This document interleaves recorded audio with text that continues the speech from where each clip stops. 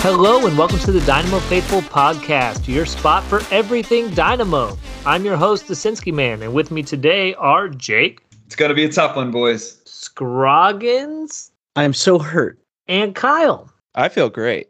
We're reviewing the Foxborough failure, discussing the latest new backroom hire, and tracking the other Texas teams in our rival watch.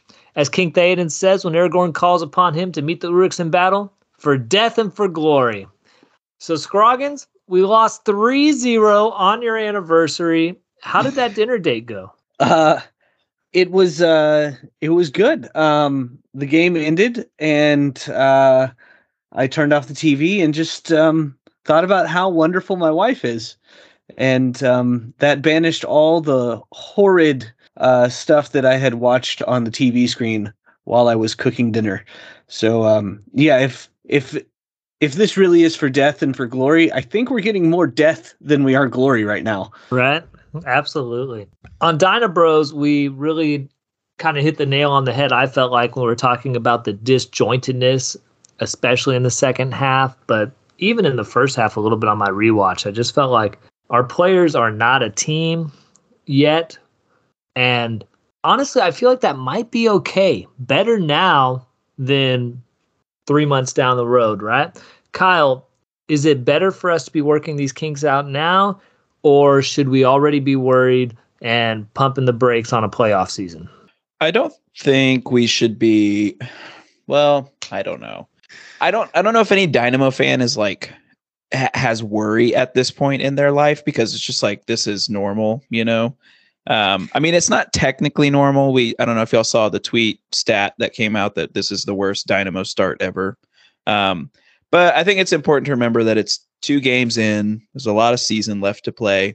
If we don't make postseason, yes, this would be a major failure of a season and a rebrand and a rehaul of the roster. And that would be pretty disheartening. But I think this early in the season, it's okay to be like seeing this disjointedness. Not okay as in like I'm okay with it, but I think it's semi-understandable. 2 away games to start the season in tough conditions against tough opponents. Like, it is what it is. And do I want to see us get things figured out for the home opener against Austin? Absolutely.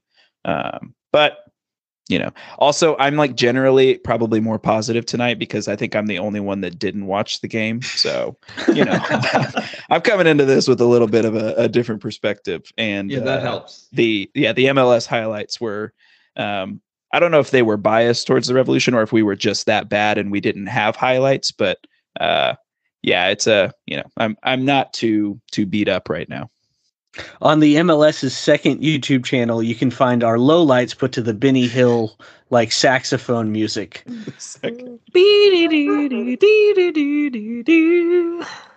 Not Careless Whisper, but well, that'll work. If you know another that's saxophone, that's the only saxophone solo that's out there. Amen. As far as I know, it's taking everything I have not to hit the panic button and to be level-headed and say, look, it's fine. It's early, new coach, new players, new system, new everything. Let's see what it looks like after week 6, week 7.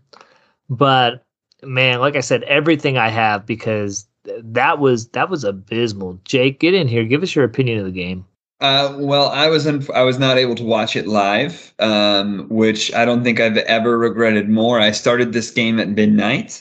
So I watched the first 60 minutes, and then after the third goal, I fast forwarded to the end because, at that point, you'll just take anything to get out of the situation.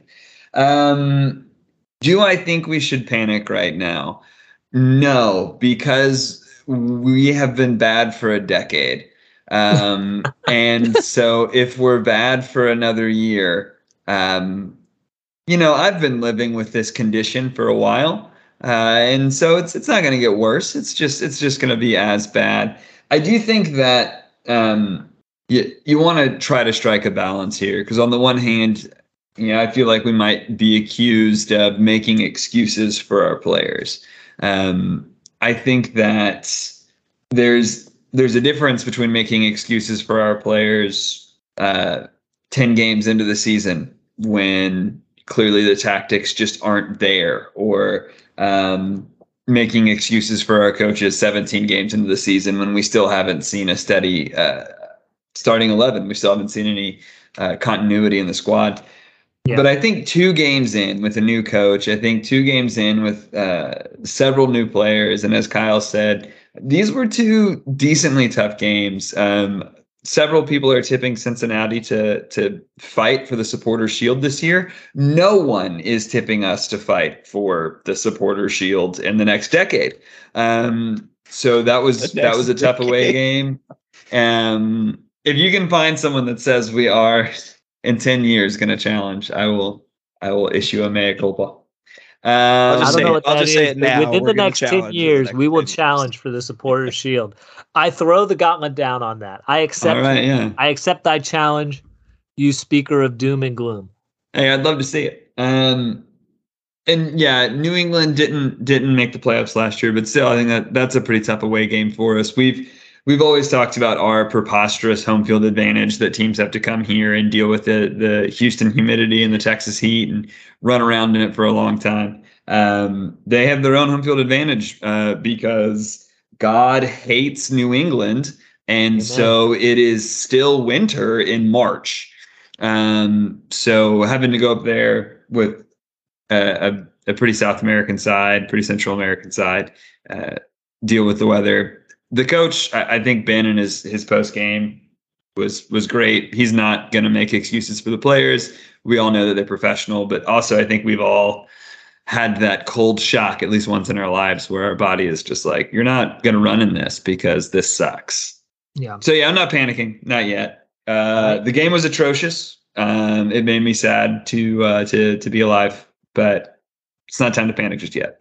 Speaking of the coach not making excuses and how we don't have a starting 11 yet, Sebas didn't start, which is a huge surprise to me because personally I feel like it's way too soon to take our DP and star striker 13 goals last season, 14 goals out of the game. I think it was 13 out of the lineup. It doesn't make sense to me that we would do that. I feel like he really put himself in a situation to where he's got to eat crow, and now he's got some work to do with Sebas. I can understand the idea that maybe the new manager, I'm going to throw things at the wall and I get to do whatever I want because we don't know what works yet. Scroggins, you're laughing at me. Jump in, give me your opinion. Is this a bad move on his part, or does he have this kind of leeway? And don't say he's the coach, he can do what he wants. I think from is he going to get fired over this kind of sense? Like, yeah, he has plenty of leeway. I just don't see the wisdom in it. If you're talking about a new team trying to pull these pieces together, he talked about that during the preseason and all that stuff, then it makes no sense to me to pull your DP striker and put him on the bench the second game in. And I think that was only confirmed by seeing how little service Thor got. Thor will make himself a nuisance, and I think that's why we love him. Yeah. But he didn't get any, like, there was just nothing for him. You know what I mean? Just like there was nothing for Sebas. So it makes me think that since we have 2 radically different styles of play between Thor and Sebas, it makes me think that it's not so much a Sebas issue, like the reason why our attack is just non-existent. It seems to be something more systemic than necessarily individualistic. And I think that was just a really poor choice. I think that was dumb. And I hope that the locker room is tight enough to survive that. I don't think this locker room's tight at all. Half these players are just literally brought in. This is a big mistake in my opinion. I don't think he should have done this. Jake has got a smile on his face too. He's like, Christopher, you don't know anything. No one would hire you. That's not true. I'm Mr. Manager. I turned down Manchester United just the other day. Go ahead, Jake. Get your opinion known. Yeah, I mean, Ben took responsibility for the decision. I think he knows hindsight 2020 probably wasn't the best. In the post game presser, when asked, he just briefly said that was a coach's choice. That's why he didn't start Sebas. I suspect it's because it was really cold, and Thor was just in Iceland. That's my guess. Part of me hopes that's not true because that's like a silly thing that I say in the group chat, not something that a professional coach does IRL. I will say, there's a lot about the striker position that frustrated me today, or in this past game. A big one for me was essentially using Coco as a second striker. We keep moving him further up the field. I'm intrigued at the idea of him being a good complement to Sebas because Sebas doesn't really hold up play at all. But that for me is why it makes sense playing Coco higher up the field. He gives us some stability, some ability to play forward and play out of the back. When you take Sebas off anyway, and then you pretty much consign yourself to being outnumbered in the midfield, essentially 4-2. Like, we have a banging midfield. I think our midfield is among the best in the league, but Hector Herrera, who I think had a pretty, as far as good games go for us against this team in this abysmal performance, I think he had his moments. He looked all right. You're not going to outdo a narrow diamond of 4 midfielders with just Artur and Hector Herrera. That's too tall of a task. Yeah, I was expecting us to like blaze it up the wing, get Dorsey in there, get Tate in there, and Tate had a couple of crosses. Dorsey, I'm sure, had a couple. I can't think of any off the top of my head, but I just feel like with that diamond formation that New England does, the issues with that formation. So I would have expected us, when we have these wing backs, thanking myself because none of my guys were chiming in for me there, who like to get forward. Let's let them get forward. Right, Kyle? Yeah. But we don't play with wing backs though. Like, we just play with guys that were once forwards and are now defenders. Like, that's literally the same thing. That's the definition of a wing back. I looked at it's not though, because you play. It doesn't set up that way with the way that we're playing on our team. So, in my limited soccer knowledge, so the thing is, so I saw a little bit of the game. Tate Schmidt, I thought, looked pretty good. Again, I think Tate Schmidt's doing a really good job on that left side of the field. Griffin Dorsey, I don't know if the highlights just didn't really do him a service, but it looked like he got pretty beat up in this game. And it looked like he did some of like the vintage Gryffindor things pretty well, of like getting up the field, cutting into the box. And, there was one highlight of him, getting a shot off of a pretty classic cut in, unfortunately right to the keeper. But as far as like his defensive play goes, it looked to me like he's lost a step. I know that he's coming off of like an injury scare where people, rumored that he broke his leg, and then like 2 weeks later he was back on the field. So maybe he did have more of an injury than, he's kind of putting out there, but it really looks like he's getting beat up a lot. And I don't know what our plan is going forward, because as far as I know, like, Franco Escobar isn't necessarily, a faster, more pacey right back than Griffin Dorsey is. Ethan Bartlow and him don't seem to be forming like a stellar partnership on that right side of the defense. So I'm not sure like what our plan is going forward.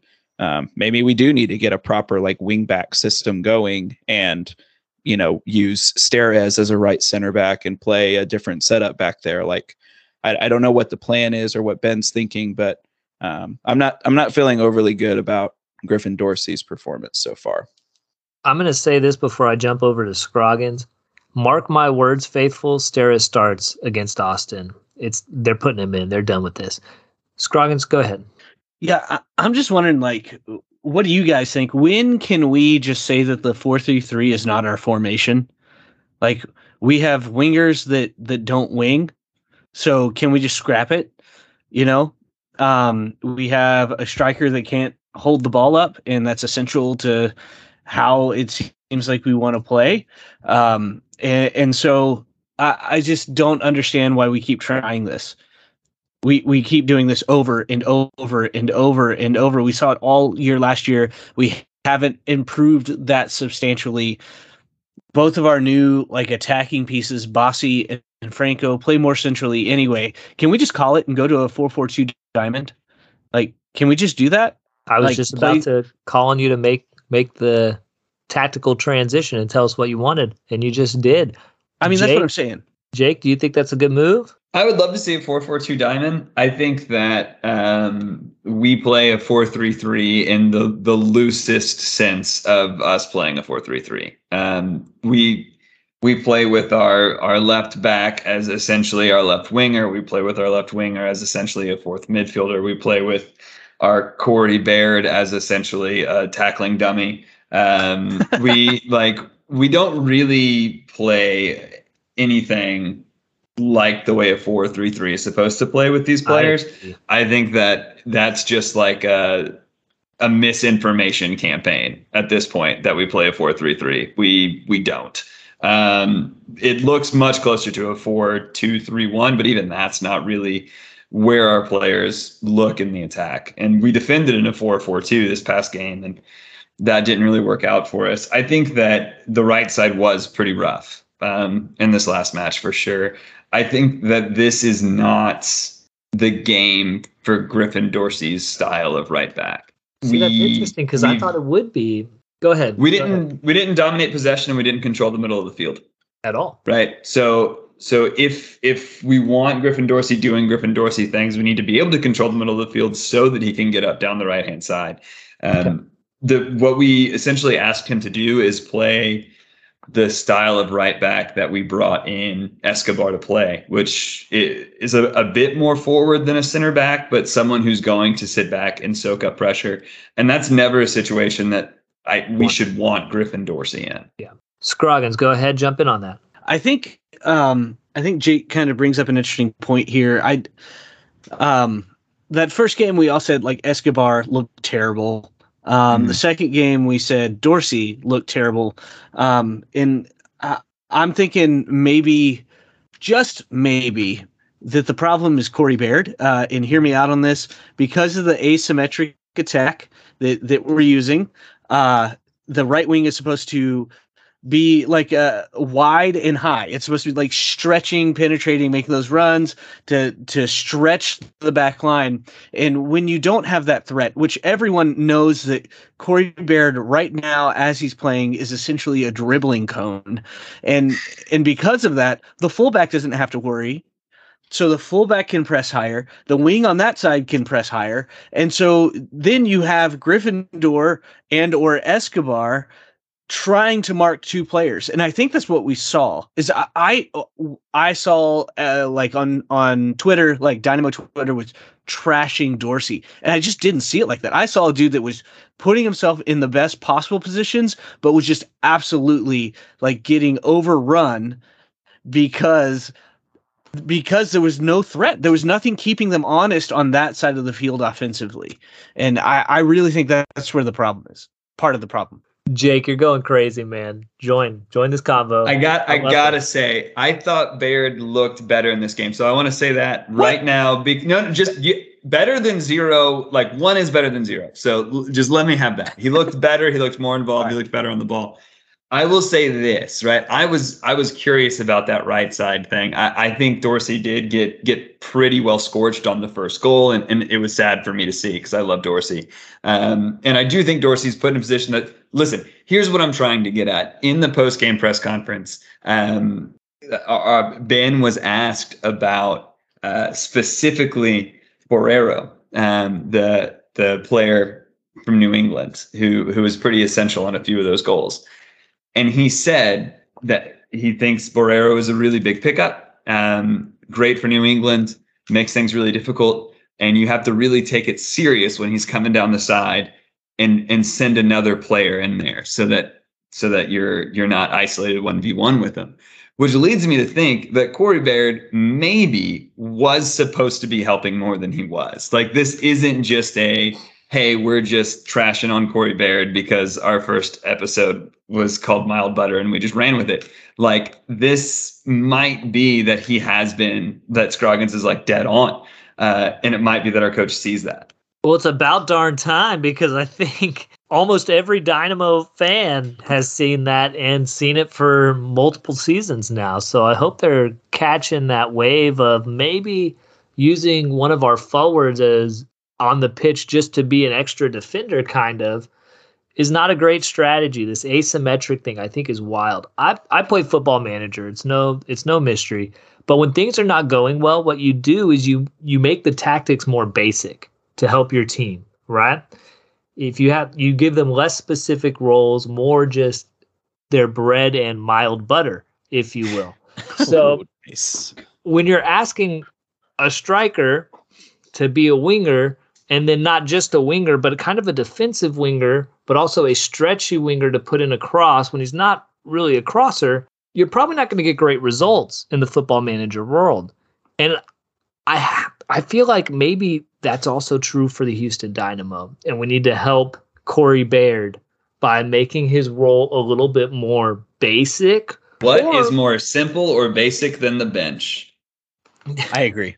That's always a great option. That is always a great option. Especially, Well, I mean, you look at the last 5 games when he was playing under Bundy last season. Like, he was playing very basic winger soccer. I'm not Sinski's rolling his eyes as hard as he can right now. I'm not giving Baird praise. I'm just saying when he's looked his very loosely termed best, it was when he was just playing as a winger. He scored like two goals or something at the end of the season. Like, I know this is nothing to be like excited for about a guy that's paid to score goals in the position that he's put in.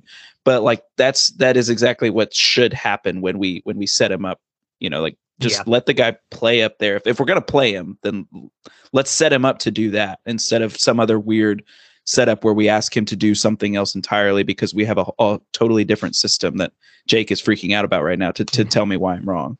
The right winger is the most basic position in this system. He's only being asked to be a winger that stretches the line. That's it. That's all he's being asked to do. Then what's going wrong? He's not good. Thank you, Scroggins. Okay, That can only so bench it is. the only All right.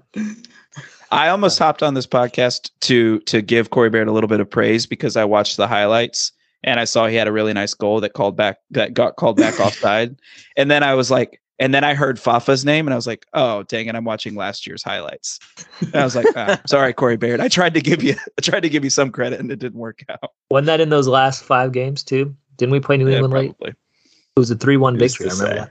Yeah, so that's the main problem up front, but the back line has not been stellar either. Scroggins, you've got a super hot take, and I want you to drop it for the pod, please. Yeah, so this is something after watching the game that really dawned on me. I think we got rid of the wrong center back. I think that we should have kept Tim Parker and traded Teenage. That's wild. I think what solidified it for me was the second goal when the ball was, it was beautiful pass that split Bartlow and Gryffindor. I mean, like Carlos Gil he's going to do that, right? When you have a quality player like that, that's going to happen at least once a game. And then the cross in, Hadibi didn't track the runner. Like, he didn't track it, and it was Bobby Wood. He's not tracking like Carlos Vela. You know what I mean? Like, it's Bobby freaking Wood. Like, the dude couldn't even cut it at Real Salt Lake.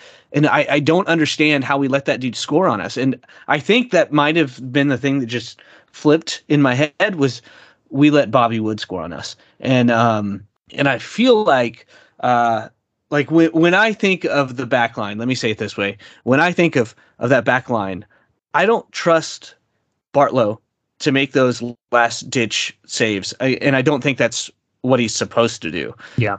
And I definitely don't trust Teenage to do that.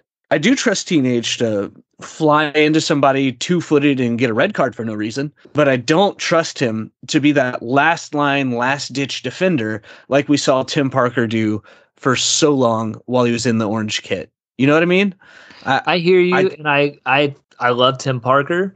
I think you're selling Teenage short a little bit. I think he does make a lot of last ditch tackles, but I do think our back line is lacking a leader. I'm going to say that. And I thought that would be okay, honestly, because we have Steve Clark in goal, and he's a leader. But what I'm seeing right now is a complete lack of leadership. No one back there knows what to do. It was panic football from the moment the second half got started, and especially after that second goal, the first goal of the second half. And I just I think there needs to be some leadership there, Kyle. Yeah, I fully agree. And I halfway agree with Scroggins. I don't think we should have gotten rid of Tim Parker, but it's mostly because of how Ethan Barlow's season has started for him. I think he got put on display this week as being still in his rookie season. That second goal, like Gryffindor gets cut out pretty well out of the play. I thought that's kind of right there, like on that play. That's where I noticed Gryffindor's pace really seemed to be kind of shot a little bit. Like the way he turned to try to track back on that run, he looked pretty out of it. But what should absolutely happen, regardless of like how veteran of a center back you are, is you see that play developing and you go and you cut off that angle. You make that cross impossible to hit. You make that play very difficult on the New England attacker. And Bartlow did none of that. Bartlow sat off and tried to block it from afar and tried to just keep the space covered. I thought it was really poor defending and it was really sad. And I think Tim Parker, makes that play. And we don't even have to talk about Tim Parker. He's gone, like it's whatever. But yeah, I think we're really struggling in the back without having a proper, like, gritty, capable center back. And whether that's, I don't think that's Steres. I definitely don't think it's Bartlow yet. Teenagers, whatever. But I think this goes back to, the offseason moves we talked about on Twitter a lot. Like we needed a proper center back to come in and we didn't really get one. So I think we're seeing it now. Yeah, I think I agree with you. I think all of this is moot though if Steve Clark just nabs the ball. Oh man. If he does his job. He had a howler. He did. That was probably one of his worst performances in the Dynamo orange shirt. But with that, we're going to talk about Ben's bestie. I want you guys to tell me who you think Ben's best player of the game was this week. Jake, I'm going to start with you. Who was Ben's bestie? I think it's got to be Franco. Got to be Ivan Franco. The little engine that could. The little Frankie. Little Frankie Franco is all over the pitch. He's always involved. He plays a little bit stronger than he looks. He does get bounced off the ball quite a bit. Personally, I'm hopeful that when we maybe see him moved to that right wing position, that not having to track into the midfield quite so much, his lack of stature won't be as much of an issue. But he had probably our best chance of the game. Him and Schmidt, that early cross with the header. Couldn't quite get it on frame. It's early days. He's still adjusting to the league and adjusting to playing soccer again. He has been a surprise for me. I knew that he had been good. I knew that he had a great season as a teenager, but that he had lost out on playing time back in Paraguay. So what we've seen from him, I think he's become undroppable, at least for the time being. He's our most dangerous attacker and has been arguably 2 weeks in a row. Scroggins, who is your Ben's bestie of the week? I got to go with Tater Tot. I think Tate Schmidt had a solid game, which, with the way that the squad played against New England, like if you get a 6 out of 10, you're probably the best player on the field for us. So I'm gonna give it to Tate Schmidt. All right, he did have a couple good crosses in this game. Kyle, who's your Ben's bestie?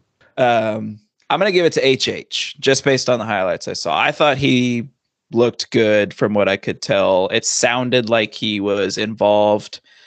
From listening to Dynamo Bros, there was some mixed reaction to kind of his style of play and how it seems like he's shaping up, in that midfield role. But I think that he's showing like glimpses of what he's, supposed to be doing there for us in the job to be done for HH. So I'm going to give it to him. Okay, well, there you have it. No consensus Ben's bestie. Everybody's got their own pick this week, so I guess it's up to Ben. We'll have to ask him next time we get him on the pod. Who was his Ben's bestie for the 3-0 defeat against New England? That'll be fun to hear. But whilst we're talking about Hector Herrera, I am pleasantly surprised with the way that he's played this start of this season. I think he's been a lot better than he was last season. I just don't understand why. Maybe I do understand. Our midfield's really good, and I think we're asking those players to do a lot more than what they want to do, and more than just a midfield. But I'm happy with Hector Herrera, and I think that was a great choice, Kyle. I'm proud of you for picking him.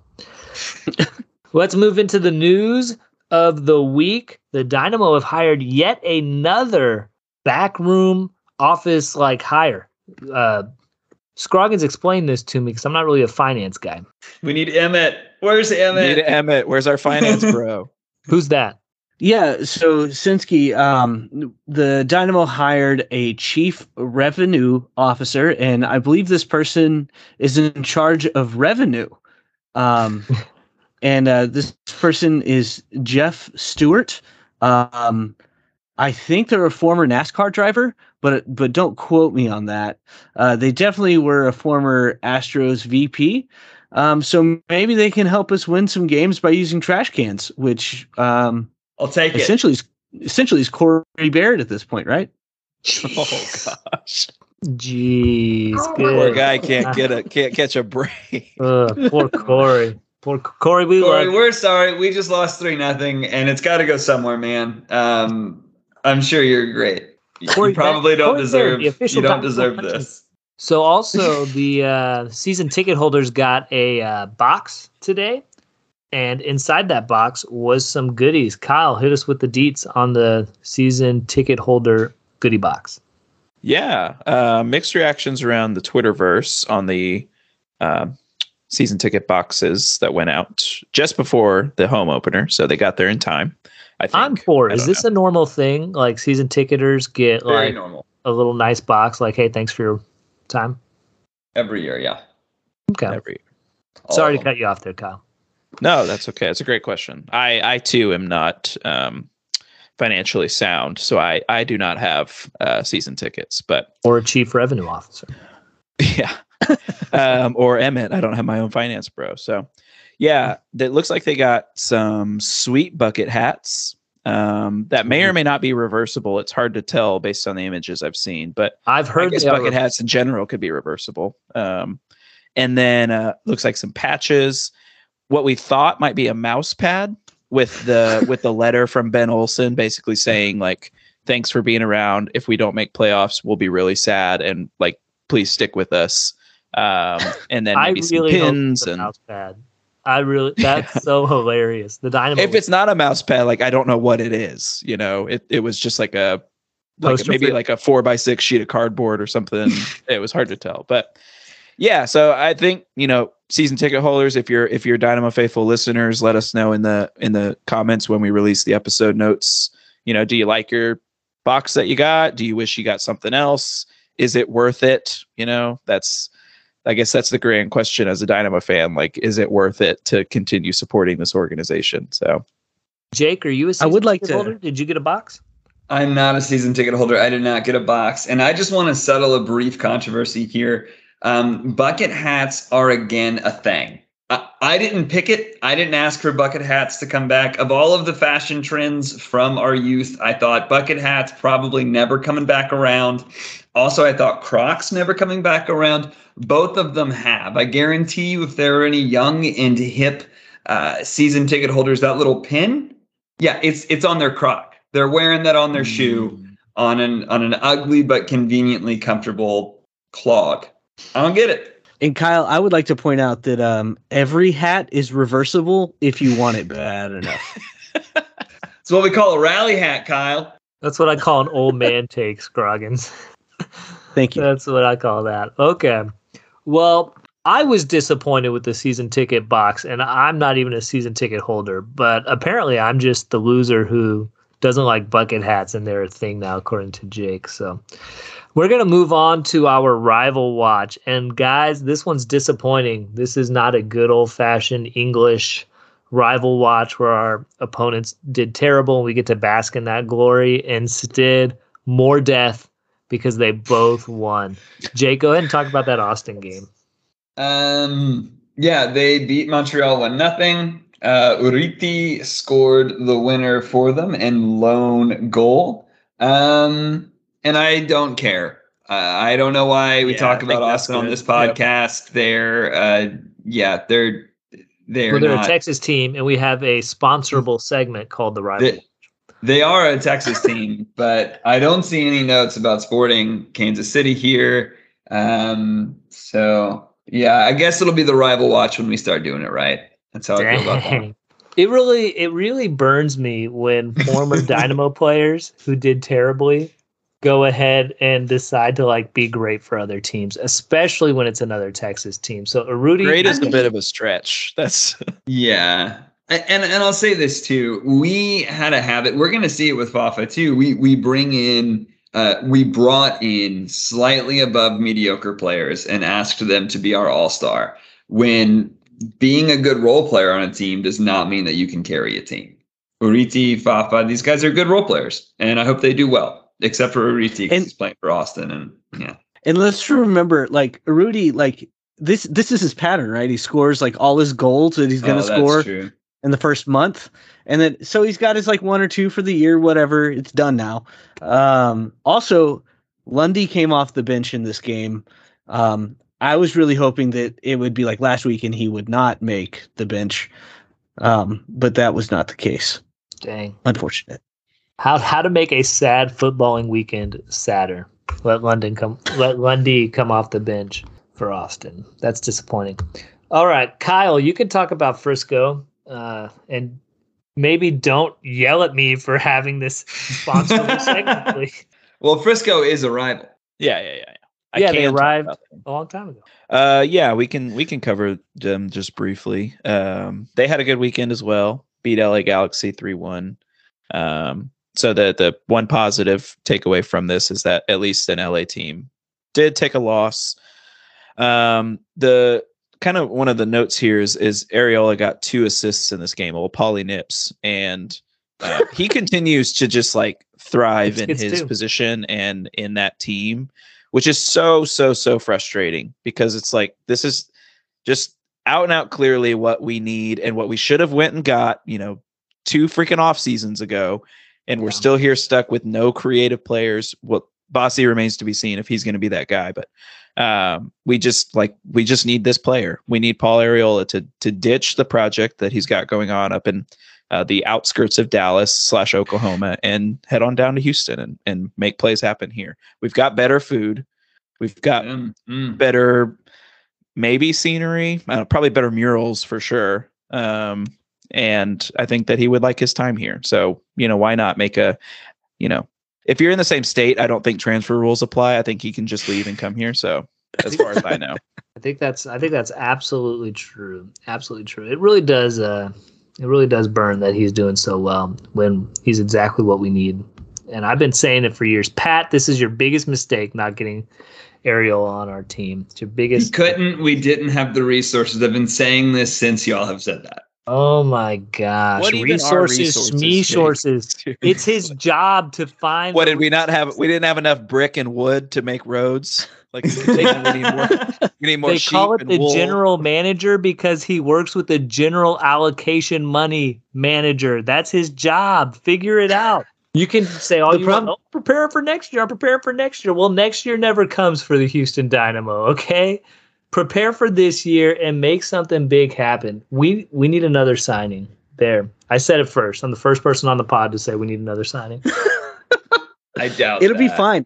It'll be fine. We have a chief revenue officer now, right? And they'll manage all the revenue so that we can afford the next Paul Areola that comes along. It'll be great. Guys, it's looking up. Everything's going to be just fine. I do agree with that sentiment. I do. It will be just fine. We'll make playoffs or bust. Oh, no, we won't. We won't. I love you. Well, everything will be fine eventually because, the suffering has to end at some point. Dang. We're always promised suffering. That's a great thing. So let's move on to our fun wrap up. It's a pretty good one. So we talked about a movie montage is what our broken up team needs. They need a nice classic movie montage to go from worst to bros, right? Best bros. So I'm going to ask you guys, what does that montage look like? What music's playing? And who are the stars of that montage for you? Kyle, hit me with it. I didn't know this was the wrap up we were going with, so I'm going with this off the top of the dome right here. Oh, that's okay. The best ones. There was a tweet this week by one of the Dynamo faithful favorites, old Mauro Menotti, and it was just a tweet of, at the time, BBVA and he just said like, I think it was home or it was like a heart, and it was just everybody just got on this tweet. It was like, please come home, come back to us, we want you. So my montage is just clips of Manotas doing his thing, and it's set to the music of Blink-182's I Miss You, and it's just this nice soft-spoken pop punk eulogy to Mauro Manotas. You know, that's where I'm feeling right now. That's beautiful. That's beautiful. That if that doesn't whip them into shape and us take the league, the supporters shield, the League Cup, everything, then nothing ever will. And Jake's right. It'll be 10 years of misery. Scroggins, I'm jumping over to you. You were alive and well in the 80s. I mean, you were probably crushing it, hanging out with your buddies. So go ahead and hit us with this montage. I was indeed alive and well in the 80s. Yeah, so to me, I think what this montage is very reminiscent of the 80s classic Flashdance. And so obviously it would be the song Maniac from Flashdance, and it's clips of our team like working out, you know, going through training. And then instead of ending with a bucket of water splashing onto, I'm going to go with Coco Carrasquilla because of the hair, right? Instead of a bucket of water splashing onto him, it's Teenage Hadibi pouring scalding hot coffee on him, which is, I think, fitting for the Dynamo. So that's absolutely perfect. Which is a legendary prank still to this day. Sometimes prank. I just go back and I rewatch it because I think it's so funny. He's got a lot of great moments, but that's got to be his best one where he said, Valentin, you're 30? Here's some hot I hope coffee. You like third-degree burns. Third-degree burns. Red card. That's a classic teenage red card move. That's what that is. Straight red. You got to go sit down. Oh, man. Jake, go ahead and give us your montage. Yeah, I'm an odd mix of hopeful and depressed with this one. So when I was in college, when we were all in college and we were friends, at one point someone said, "Hey, do you want to watch Disney's Tarzan?" And my first thought was, not really. But my second thought was, isn't that just like a really long Phil Collins music video? And then I was like, yeah, I'll watch a really long Phil Collins music video. So my montage would be the team going out to eat, right? Guys that don't normally hang out, right? Like Ivan and Sevis would be hanging out because they're best bros, but they realize they need to be best bros with other people. And so they're like, hey, we'll be friends with others. And they get like Philly cheesesteak somewhere and laugh about why did they get a Philly cheesesteak in Houston? Hector Herrera brings Ethan Bartlow out to get tacos. They have great tacos. Their conversation is awkward because Hector's old, Ethan's young. There's just a disconnect there. But, you know, this is all set to "You'll Be in My Heart." And at the end of each scene, there's like a heartfelt hug. And then the next game we lose 3-0. But we got to watch a cool, really long Phil Collins music video. So it's not all bad. You're going with Phil Collins' Tarzan. Oh, yeah. You don't use the song they have where Tarzan literally goes from a little boy to a grown man? No, I'm going with the best song, Sinsky. The best. But if you go from the little boy to the grown man, maybe we win the league this year. Your montage gets us second to last place again. My montage has the best Phil Collins song from Tarzan. I'm not sure what your line of reasoning here is. And yeah. One day this podcast will have a definitive ranking of these songs by Phil Collins. "You'll Be in My Heart" will be number one, and everyone knows it. It's the centerpiece, man. Listen, I like guys, the one where they're playing all the different minds. Tools. And this has been the most lively debate we've had all night. If there's any Phil Collins song that is for the Houston Dynamo, it's "Coming in the Air Tonight," because when we play, we can all feel a goal coming against us in the air tonight. And it's not calling? Whatever. Is it? No, it's calling in the... You're hearing it, right? Fix it in post. They're calling. No, it's coming in the air tonight. That's what I said. I think it's calling. Is it? But his best song is... there's a song about... The title of the song is "In the Air Tonight." Okay, no. Anyway, I don't think... But it's calling... The lyric confirmed is "Coming in the Air Tonight." Confirmed by who? A .com or a The internet, Sinsky. Is The it internet. a .com or a .org? I just called Phil. Who confirms I anything called else? him and he said It doesn't matter. It doesn't matter because Phil Collins is not the movie Montage for the Houston Dynamo. No, let me take you back. Let me take you back to 1982. Okay, a young band by the name of Whitesnake coming along, drops an album called Saint and Sinners. I think this podcast can get behind that. And a hit release. Here I go again. In parentheses, you could probably put on my own, right? Stop me if you've heard this one before. There's a car. Driving the car, Sebis Ferreira, okay? Our star striker. He's driving. Here I go again on my own. Now, I know what you're thinking. Sinsky, man, it's not about being on their own. We want them together. You're darn right we do. And at first, the car looks empty. But there's somebody outside the car, like kind of dancing a little bit salaciously with long hair. Well, we have two boys with big old long hair, Coco Carrasquilla uncomfortable. and Ivan Franco. And they're sticking their heads out the window on the hood of the car, just like letting it breeze. Guys, y'all can't see this, but I'm like running my hands through my hair. It's going in the and Barlow, that boy's growing it out. Y'all notice that little mullet action going on? He's doing it too. We've got some hair bros on this team now. Okay? Now this is the only road they've ever known, but they're about to learn a new road. Okay? They're going to take a turn and then the song changes. Okay? There was a beautiful movie, Fast and Furious. Okay? You ever heard of it? A young man by the name of Paul Walker plays a character in that movie, and he passed away, but he was part of the family. Okay? So at the end of this movie, they drive up and the two cars are going together and they take their separate lanes. Well, no. These two cars, the other cars also like loaded up with Dynamo players too. They go down the same road. Okay? Do you see that? It's the juxtaposition from Fast and Furious to like where the Dynamo will actually go, which is up to the supporters' shield. They take the same road. And that, faithful, is the movie Montage that we all need them so desperately to have. So great for you guys. We love you so much. Thank you for listening to our podcast. All right. We're all back now that Sinsky's finished. Rate us wherever it is you listen, not watch. We're grateful. Stay faithful. Thank you for listening to the Dynamo Faithful podcast. We are Chris Sinsky, Manny Farcier, Christopher Scroggins, Jake Berry, Kyle McGuire, Emmett Rumfield, and James Franklin. Dynamo Faithful is produced by Ian Gregory Graff with marketing and design from Zach Belleau. Dynabot is powered by predictions from 538 Club Soccer Predictions. Learn more at 538.com. Music provided by Alex Grohl on Pixabay.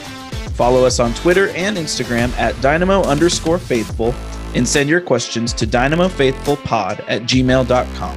Thanks for listening and stay faithful.